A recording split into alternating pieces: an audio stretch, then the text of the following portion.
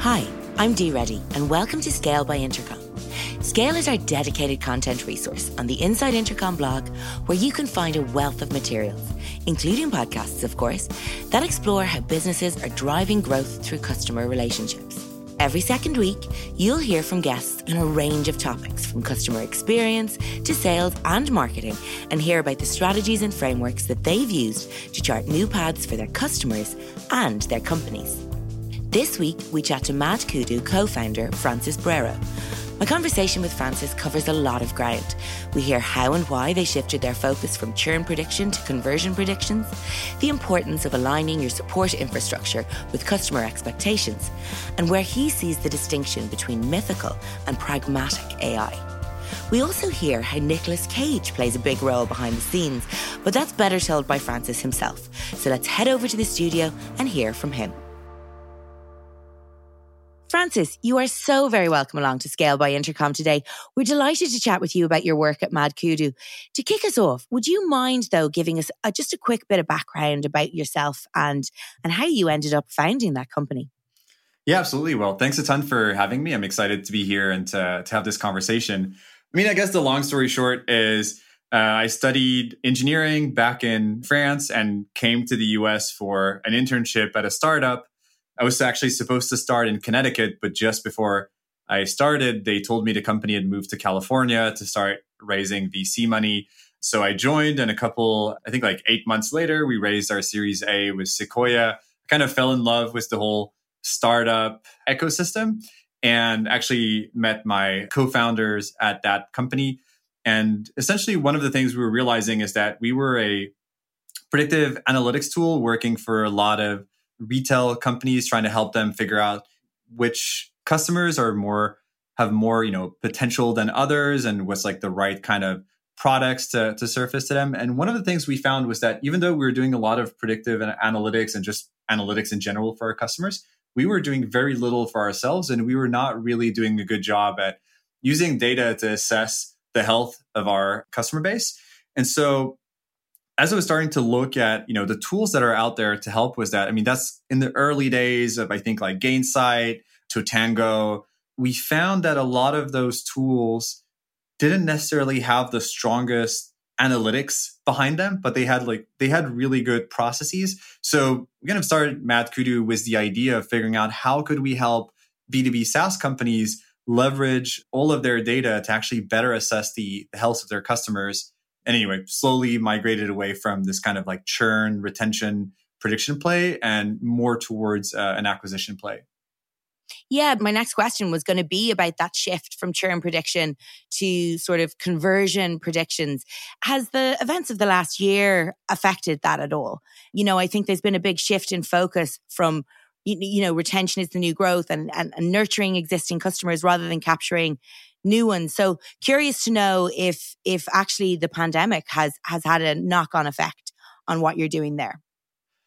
I wouldn't say that it has on our side. I think what's been interesting is to see that the teams are typically fairly different. I do think one of the things we've seen is more of a shift, at least towards product-led growth and I guess like more product-centric means of, monetization and acquisition, which to some extent kind of plays into more of the CS part and how to do support, right? Because once people are exposed to the product, you want to make sure that they actually are onboarded properly and understand what's going on in there.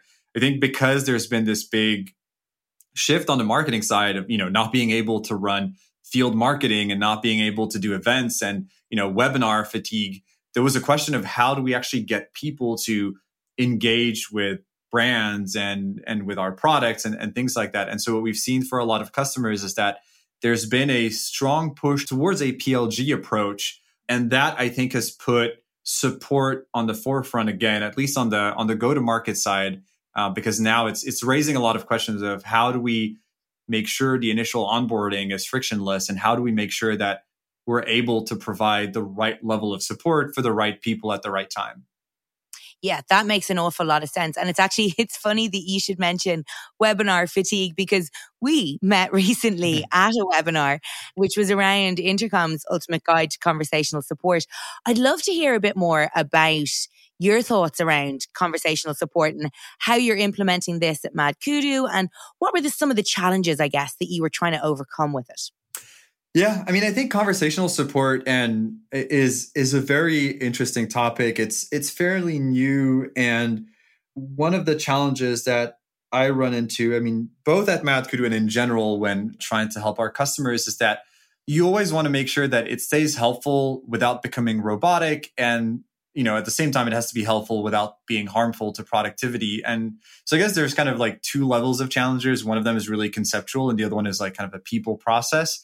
So if we start with the more conceptual part, I always view, these things through the intersection of this like trifecta of like anything you build has to be desirable, feasible, and viable in order to be successful.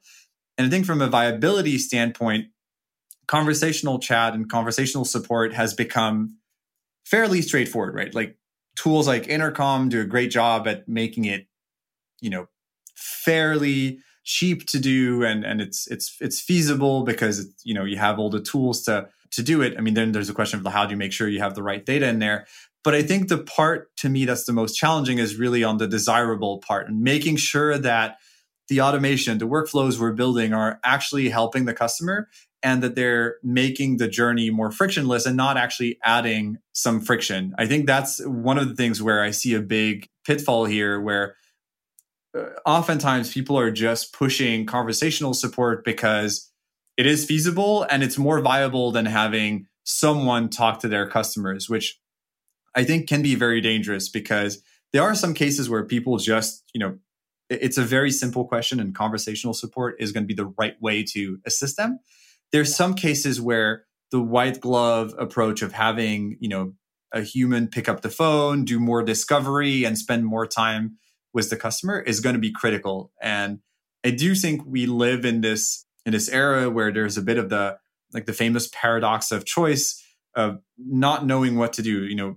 Products out there have more and more features. I mean, if we take even just Intercom as an example, right? There's so many kind of sub products within Intercom, and there's always a question of which are the right sub products that are a fit. Even if I think of MadKudu, there's a lot of things we could be using, but there's a question of should we actually be allocating mindshare to using them at our given stage. And I think that's something that, benefits from interacting with another human being, with an expert of Intercom, and that person telling us, well, look, at this stage, this is going to be better, but then as you grow, this feature might be helpful. And that's where I think the conversational support kind of hits its limits, because you're not going to have the same bandwidth in interaction, and everything is going to be a lot slower, and it can be very frustrating on the customer side.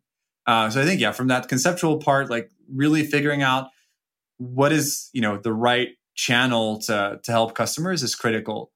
And then if I think of more of the challenges on the people process side, I do think, again, we live in a time where shiny tools are getting all the attention. And I really worry that this could be very detrimental to the customer journey. And what I mean by that is that I'm seeing a lot of people and companies out there who are essentially patching their lack of strategy with an abundance of technology. And so when they don't really understand what the customer journey is or what it should be or where their potential roadblocks, they're just slapping on technology and say, okay, let's just put some conversational support and everything's going to be all and dandy. I don't think that's the right way to approach this. And it's really critical to always start from the viewpoint of the customer and identify, friction points or roadblocks, potential accelerators where conversational support might be helpful. And that's where you want to implement it. Not saying that there's, nothing you can discover with conversational support, because I think you can, but in the vast majority of cases, it's important to have a clear problem and to implement conversational support towards that problem. Yeah, that makes a lot of sense. And it's actually something that Caitlin Pedersen, our global director of customer support, talks about quite a bit, actually, is that idea of making sure that at whatever stage of the conversational support funnel you're in, you're getting the right content or the right response to that customer at the right time when they need it. And that could be an automated response, or it could be, as you say, the white glove human approach. I'm curious as well. I mean, as we talked about earlier in the show, you as an organization, you've shifted before from churn prediction to conversion predictions. How has this shift kind of towards conversational support benefited you so far? Yeah, it's been helpful in many cases. I think in some cases it's been helpful, in some cases it hasn't. I think what it has done is it has forced us to figure out what are the different categories of questions and the different categories of support customers are looking for. So one of the things that we've done is, we've run some analysis to figure out, okay, what are questions that come up frequently and what are questions that actually don't require that much context or don't require very strong, human interaction to get more discovery and more solutioning. And those can be, automated to some extent in conversational support. But I think also it's been a big question of how do we, align our support infrastructure with the customer expectations. I think that's the most important part at the end of the day, as I keep on saying it, right? It's all about the viewpoint of the customer and understanding the customer journey and adding tools that actually help make that customer journey easier. One thing that we're seeing is that, people are becoming increasingly used to leveraging conversational support when they're looking for something. So that's a part that makes sense. But oftentimes what we're seeing is people don't know what question to ask. And that's when it's really important to have some kind of a backstop to make sure that you kind of move out of the typical journey on the conversational support to go towards an agent or an operator. Otherwise, the whole system can become very detrimental to the user experience. And actually, this happened to me a few weeks ago where I was on a support website for one of our providers, and I was trying to change something I was actually trying to add a new credit card to our billing page. Which should be a simple enough function to do through self-serve. In the first place, it should be easy, right? And in this case, it wasn't, because for some reason it wasn't. And then I went to their support page and I had a very clear question. I just didn't know why it was not working. And the support, they had conversational support, and it kind of walked me through like all the question, like, hey, what's your first name? Can we help you? And like they had a list of all the different topics. And essentially I spent probably 10 or 15 minutes going through like back and forth with this support bot when I could have written my question in 30 seconds if I had a form. So in that case, the conversational support was highly detrimental to my experience. And in other cases, it can be positive. So I think from our perspective, it's really forced us to have very deliberate and intentional conversations internally in figuring out where do we want to have automation and where do we not want to, and how do we make sure we have clear backstops that we don't pull people down this kind of endless interaction with a bot that can be incredibly frustrating. Yeah, for sure. And again, I mean, that is something that Caitlin kind of tries to hammer home as often as possible. On a more general kind of note, knowing that you've pivoted kind of in that direction and you've also, as we said, shifted before, do you think it's really important for companies to actually be ready to shift or pivot like that in a moment? Yeah, I think it is. I mean, it's, again, goes back to the companies that win are the companies that are able to really adjust to customer expectations. And I think ultimately delivering the right product in the right manner to the people that are trying to get it is what's going to determine winners. I mean, I don't necessarily agree on a philosophical level with like how our society now interacts with Amazon, where we have this kind of need to have everything delivered to our doorstep within 5 hours of us ordering it online because we're craving whatever, this new notepad.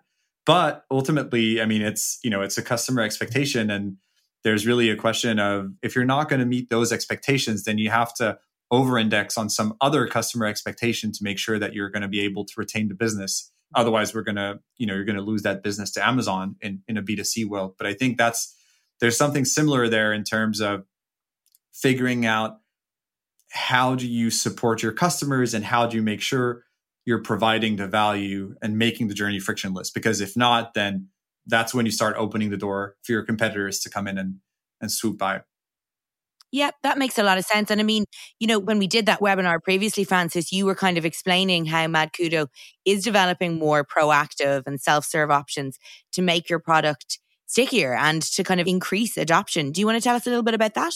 Yeah, absolutely. So it's, what I was mentioning, that we spend a lot of time, and we still are spending time, looking through the different user interviews we did, actually watching user sessions in Hotjar, kind of like watching sessions one by one, trying to understand where are people struggling, what are the answers that customers are looking for but not necessarily finding in our app, and then also looking at our ticket system to identify what are the frequent questions, and using that as a basis for the proactive questions that we're going to ask, so that we can use some basic behavioral patterns to try and identify what someone might be looking for based on what they're doing or what page they're looking at, but also knowing what are typical types of questions that customers might have. Because like most companies, we have the 80-20 rule of like 20% of the total questions actually account for 80% of the volume of questions.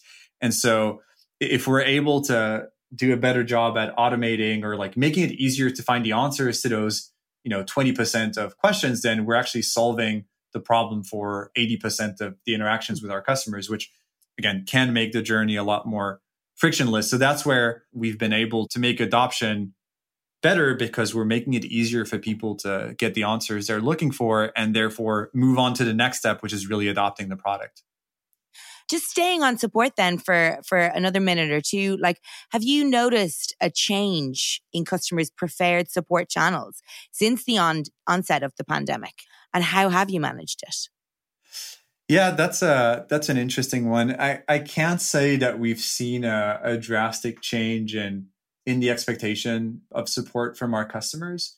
I think the main thing that we've been seeing the main change, I guess, that we've been seeing, as I mentioned, was more on the acquisition side, where again, people have less of this in-person, kind of events to meet up. May it be, like a rep going on site or meeting up at an event. And so that's where we've seen an increase in the need for interactions through Zoom or other, mediums that can give you a high bandwidth interaction rather than conversational support, or in this case, acquisition. I think on the CS side, we haven't necessarily seen anything that different, but we're still seeing, at least on our side, a lot of customers use kind of our ticketing system. One of the things that's interesting, though, is that now we're getting close to a point where it's pretty obvious that when customers open a ticket via a form, it's indicative of less urgency in the resolution versus when they're pinging us through the conversational support. That typically indicates that this is something that's a little bit more urgent. So that's kind of an interesting trend that we've started seeing. I don't think it's related to the work from home situation, but rather from the fact that we're starting to have these two more mature support channels, with one kind of being understood as a very asynchronous channel with the ticket system, and the other one with an expectation of a synchronous interaction, which has led to some of the challenges we were talking about, and one of them being making sure we have capacity to address these, expected synchronous interactions, because otherwise it goes back to being detrimental. Yeah, and actually I was going to say, I mean, it could, if you haven't seen that change, it could be as simple as you've actually done a really good job of anticipating it. And through that proactive support, you're not seeing the demand for it because you've, again, anticipated that and pivoted.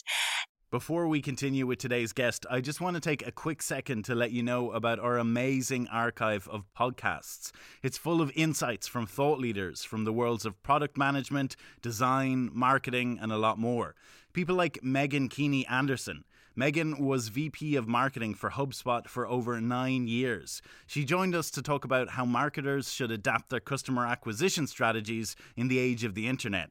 Internet will rise and fall and go through different iterations, and our job as content creators, as marketers, is to really study that and stay close to it and adapt. You can hear Megan's episode and lots more on intercom.com/blog/podcasts. Okay, let's get back to today's interview. Back in 2017, you wrote a really, really interesting article called Our Automation and AI Bullshit.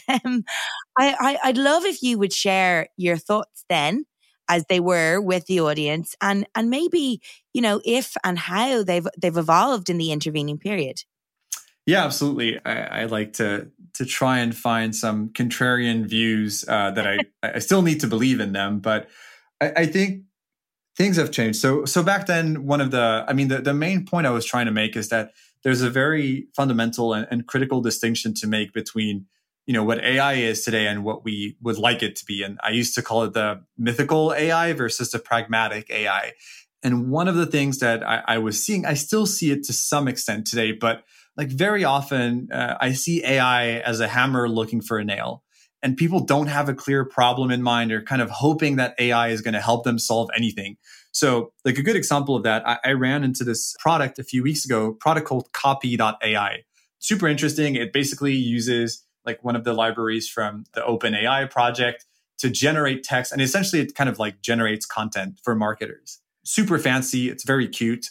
But, ultimately, if you don't spend the time understanding who is your audience, what do they care about? Like, why should they even spend time reading your content? What's interesting about your content? Like, no matter, how smart and how fancy, how good the words are that the AI is going to spit out, if you don't deeply understand who the customer is, then it's not going to solve the problem. And that's where that's what I see as the mythical AI, where people hope that there can be this AI that's just going to write the perfect content for every single one of their customers. It's going to adapt the wording based on who they are. Like there were all these things of, I think a few years ago where it would tell you the psychology of your, or the predicted psychology of your prospect to know, oh, for this prospect, you should be more assertive. And for this prospect, you should use more emotions. And again, super cute, but ultimately, people are going to read your email because you've identified like a core pain point and that you're, explaining how you're going to solve it. The fact that you mentioned that you use the right words or the right tonnage, I think is a very small increment, and it's beautiful. And we all want to believe in the fact that we could, work 1 hour a day and have AI solve everything for the rest of the day, but that's not going to happen. However, there's like a more pragmatic use for AI if we look at, may it be bidding strategies on ads or like stuff, some of the things that MadKudu does of, trying to do predictive routing, like which leads should go to your enterprise versus your commercial versus your self-serve funnel. Like these are things that have been identified as a challenge, and you have a clear initial process that is starting to reach its limits.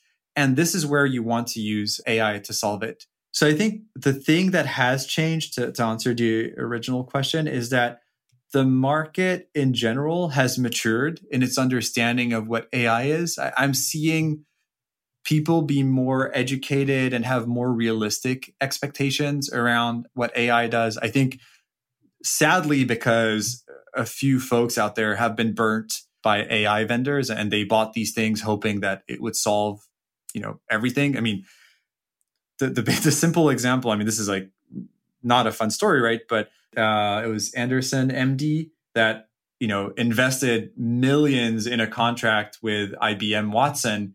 And they very early on started saying, oh, yeah, we're going to cure cancer with this like IBM Watson AI because we're able to scan through all the medical papers and all that. I think it was like a $60 million contract or something like that. And they basically pulled out after a few years, realizing that it just didn't work. And I think these kind of events had a massive impact on the market, realizing like we have to tone it down a little bit and we have to be realistic in how we approach AI. To some extent, I see a parallel with today kind of blockchain and DeFi, where I would consider them to be the new AI in the sense that everyone is throwing it everywhere without fully understanding what it does, like, how it does it, what the current limitations are. But it's a very hot topic. And I mean, it's great, right? We're in that phase where it's like mass exposure. People are excited about it. And that's going to lead to more education. Unfortunately, it's going to lead to a couple people like kind of burning their wings because they're going to believe in it a little bit too much before doing their research. But over time, we're going to understand that system better. So I think, yeah, AI is in a much better place than it was back then.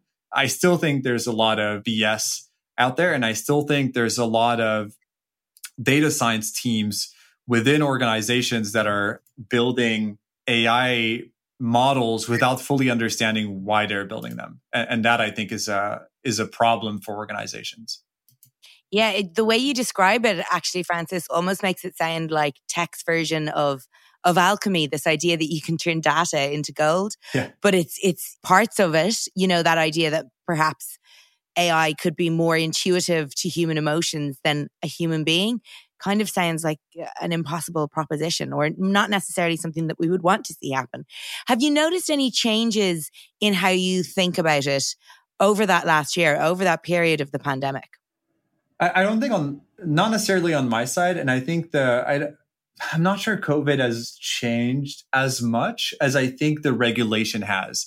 One of the things that's been really interesting is to see how GDPR, CCPA, which is the kind of Californian version of GDPR, that is bringing up a lot of really good questions, right? Because it's starting to question, how do we think about models, even philosophically, right? So one of the questions is, if I train a predictive model with a data set, if one of the people that generated data that was used in the training of the model decides that they want their data to be forgotten, do I consider that I need to retrain the model without their data? Or basically, how disconnected is the model from that individual user's data? And that has led to some, I think, like broader questions. And, I guess like more simply, it brings up a lot of questions around how we use AI in person level versus account level. Like basically, where does it get creepy? And the typical example I give is, it's the same thing that, a good salesperson would do. Like a good salesperson is going to do pattern recognition based on, it's not always the best thing to do, but it's what they do, right? Based on how you're dressed, how you talk, how you stand. And based off of that, they're going to determine what kind of a customer you are. The worst thing that could happen is if you walk into a store and this sales rep you've never met in your life starts asking you about how your trip was with your kids 5 weeks ago. That's super creepy. Yeah. And that is, like, to some extent, I think what people were like getting close to thinking about doing with AI in marketing, right? Where they were starting to say, oh, well, we can go and scrape everyone's Facebook profile. We can look at everything. There were cases where there were some big issues with Hilton using AI and actually, like, recommending new hotels based on stays you'd had. And that led to, of course, it has to lead to some issue where someone was not their significant other, and that sent recommendations that were seen by the actual significant other. Anyway, like there's a lot of privacy infringement questions around how we use AI. And I think what's interesting is that if you were to do this manually, you would ask yourself a lot more questions before, doing that automatically. If you were to write, every single email by hand, like the way you would approach how you communicate with that person would be very different than if you think about it from like a pure AI perspective. And that, I hope, is something that is going to continue. And I think the privacy regulation is forcing us to think about, okay, like what would I consider privacy infringement if I was writing the email myself, and take that level of scrutiny and apply it to anything that you do with AI. Whereas before, I think we were kind of, again, that mythical AI thing of saying, let's just dump all the data from the internet into this gigantic deep learning algorithm, and it's going to tell us exactly how to talk to every single potential customer in the world. Yeah, and it's such a good point you make about the distinction between the personal data and, say, account-based data. And certainly over the last 5 years, at the very least, I think in general, people, like even my own mother, have become more attuned to their own role within a data set and what that means. And maybe in Europe, as you say, that has been largely inspired by, GDPR being in the news so much. Yeah. So to jump back then, I guess, to the more support side of that, though, for companies that have yet to maybe leverage automation or AI as part of their conversational support framework, what would you recommend as a good starting point and, a good place to start so that you don't end up going into some of those pitfalls that you've described already? Yeah, I would say similar to what I mentioned, I would say start with something that works, that needs to scale, and use AI and automation to increase the scale. I think the most important part is to spend time doing user discovery, meeting with your CS team, reading through the tickets, doing all of that, discovery work to identify what are the common threads that we're seeing in there, and how do we then, work on making the process of addressing them more frictionless. Ultimately, it goes back to really identifying where will AI have the highest leverage in solving a problem. And typically, that's where I see AI as to some extent an evolution of automation more than anything. It's really, you do things at very low scale, and then you realize, okay, I've been doing this like over and over in the same way, so I'm going to start automating it. And then there starts, you start adding a little bit more complexity in terms of, okay, in the automation, I need to have all these rules. And basically AI is, a sophisticated rule engine that can help your automation. I think it really always goes back to starting with the user discovery, meeting with the CS team, spending time and, putting the work in to understand where it is you can have the highest impact, and then rolling out, small bits and pieces here and there of like conversational support, leveraging potentially AI to just like increase the scale that you're at. Excellent advice all around. So listen, Francis, what's next? Have you or MadKudu any big plans or projects for 2021 that you'd care to share with the audience? Yeah, I think, a couple of big plans on our side. We're excited that we're growing. And one of the big things that we're going to have to focus on is, again, if we think of like the B2B space, right? So we have a typical kind of champion that's going to be using the MadKudu app. That's typically more of a marketing ops person, but we have a lot of either non-admin users or indirect users. If you can think of, SDRs, sales ops, VP marketing, VP sales. And so we're going to have to spend a lot of time understanding what are the expectations of those customers? How do they want to interact with MadKudu? Because it's going to be very different from the admin user on our side, and designing an experience that is going to be relevant to them and provide them with the right level of answers. And a core part of that, which goes back to the whole conversation we had about AI, is we're rethinking the UX of our AI and the kind of AI personalities, which I think is going to be, a massive topic for us. And what I mean by that is, so one of the typical things that we do with our AI is building lead scoring models. So that's, determining should this lead go to sales? Yes, no, to put it simply. Mm-hmm. If you think of it from a marketing ops perspective, the role of that AI is really a gate. So in the kind of standard AI personality terminologies, it's considered as a police personality. It's literally saying this lead should go to sales, this lead should not. It's making a decision and you're supposed to act on it. And that's to some extent what marketing ops is looking for. If you now look at it from the perspective of an SDR, you don't want to have an AI kind of policing you and telling you, oh no, don't go talk to this lead or go talk to that lead. What SDRs typically want to see and kind of what they're expecting from an AI is more of a buddy type personality. So an AI that's going to give them a competitive edge by telling them, oh, by the way, like this is actually an interesting data point that you could leverage in your outreach, or this is a talking point that you should use. By the way, this lead is probably a better lead for you to work than this one. And so you have to think about the UX to be very different, because if you try to push a police style AI onto SDRs, it's going to be met with a lot of resistance and it's going to create a lot of friction, versus actually getting them to adopt something that they perceive because it's designed as something that's enhancing their user experience. So that's going to be like a really, really interesting challenge on our side. And it's something that I think very few companies out there have managed to solve, and understanding, how one AI can actually be presented in different ways to different users.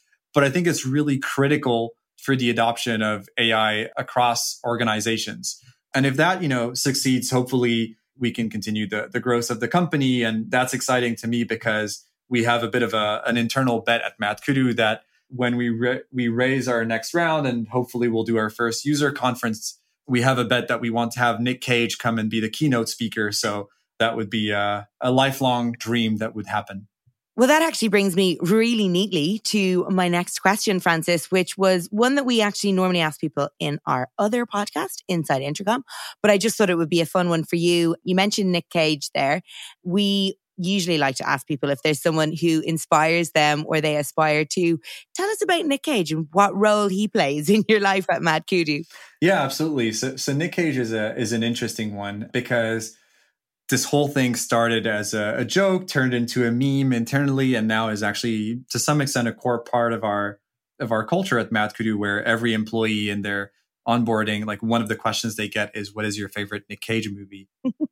I think the part that I really like about Nick Cage is that to some extent he's one of the most polarizing actors. I just always find it fascinating to see how people have such strong opinions about him without necessarily, doing that much research. And I find that to some extent, it's a good representation of our polarized society today without actually, being a touchy subject, right? Nobody wants to talk about politics. Nobody wants to talk about these difficult things. And I think he's a good way to show that polarization on something that, again, is not offensive. And also what I really like about him is that he takes a very contrarian view on acting, right? Like one of the main things that he says is that we have this kind of conventional wisdom today that actors should be regarded as, good representations of real life. And so we today will deliver, Oscars or whatever to people who, Academy Awards, to people who manage to make you feel like, the movie is actually reality. And that I think is something that people don't necessarily challenge today, but there's no reason why that would be the only way of doing it. And there's been a couple interviews that I thought were really interesting where he said that if you think of how, actors at the opera actually play, like we could think they overplay, but the reason they do that is because they're on stage and some of the people are very far in the back of the audience and you want them to understand what is going on. And so you have to portray the emotions in a much more grandiose manner. And you have to make sure that even the person, at the very back of the audience is going to be able to understand what emotion you're trying to transmit with your movements. And that's very codified and is very acceptable. And there's no reason that wouldn't be something that's valid from an acting perspective in a movie. And sure, it goes against like the standards today, but there's a question of like, why are those the standards and should they be? And I think the good part there is that you don't have to agree and you don't have to enjoy the art, but I think it does bring up a good question that there are a lot of things that we take for granted and that we kind of accept as being the right way of doing it. But sometimes it's just interesting to ask that question. And I know there was like someone who, I think a good reference was saying that Nick Cage is, to cinema what free jazz is to music. And free jazz just, it does break a lot of the standards of, pop music or how we, listen to scales and how we expect improvisation to work on top of, the 2-1-5 scales or whatever. But there is something interesting to it. And I think it just like opens up our perspective a little bit. And so I find him really interesting for that. And I think what I like is that it's very deliberate. And the more you read into it, the more interesting it becomes. So I think it's a good way to get people to become more curious and to question to question what they take for granted. I love that. And it also makes people maybe a little bit more comfortable with agreeing to disagree, which is something that I think is really important for work and just life in general. Curious though, are people allowed to use Fast Times at Ridgemont High? Because that's the only film I know of where he's credited as Nicholas Coppola instead of Nick Cage. Yeah. Yes, they can. Absolutely. Good to know. It is a classic. So listen, this series is all about hearing how companies scale, Francis. But before we go, I would love to know if there was a key event in your career that helped you scale professionally. Yeah, I think one of the things that helped us a ton at MadKudu and helped me professionally was in the early days, and something I would recommend to everyone, just put in the work with customers. So in the early days, I would say we were very fortunate to sign Segment as one of our first customers, and they became a customer fairly early after their Series A. And they were already a bit of a rising star in Silicon Valley, and a lot of the other B2B SaaS companies were looking up to them because they were showing stellar growth.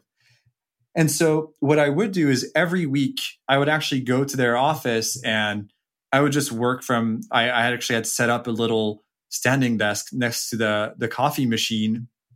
And I would just work there every week for one entire afternoon, sometimes even a bit longer. I would meet up with Guillaume Caban, who was their head of growth at the time. And so we would have conversations that were very specific to the projects that we were working on. But we also had a ton of conversations that were more related to questions he had about, how their business was doing, like things that he wasn't sure about. And that actually allowed me to get a much deeper view into all the things that surrounded MadKudu as a vendor for a Segment. It gave me exposure to their sales team because, from the fact that I was there, their reps would come over. We'd have conversations over coffee. We'd just like, chit chat here and there, understand like where they had concerns, what were things that they liked about the product, things that they didn't understand. And that was really instrumental in understanding what were going to be levers of adoption and levers of retention at Segment in particular, but then more generally at customers. And today it's a little bit harder to go on site to customers, but I would say the main thing is creating space in your relationship with the customer to make sure that you can talk about things that don't necessarily directly relate to your product, and going a little bit beyond what your product does to really understand like what are the other questions that they have that somewhat relate to your space. First off, to understand like how important you might be in the grand scheme of things, but also to really build that empathy and just build that relationship. A lot of good things come from it. So that was instrumental for us because it really built a strong relationship. It built very, very strong advocacy on the Segment side. And that is one of the core things that led us to, strong acquisitions afterwards, where a bunch of great companies were coming over to MadKudu because they were saying, hey, we heard great things from Segment and we'd love to do the same with you. So, investing time with your customers is always going to pay back tenfold. Very good advice. And it certainly sounds like it was a game-changing moment for you. Lastly then, Francis, where can our listeners go to keep up with you and your work? Absolutely. So I try to post regularly on our blog. So that would be on madkudu.com. They'll find it. Then they should feel free to follow me on Twitter or on LinkedIn. On Twitter, I'll make more comments about Nick Cage, about music, and like interesting topics in general. And LinkedIn is more, focused on, less polarizing topics and more B2B SaaS. Well, as it should be. And I'll make sure to link to all of those in the show notes. Listen, all that's left is to say thank you very much for joining us today. I've really enjoyed chatting to you. Yeah, likewise. Thank you for having me. We hope you enjoyed our conversation with Francis. If you did, we'd love you to give us a review. It helps people like you find their way to our podcasts. We'll be back next week with another great episode for you. We hope you'll join us.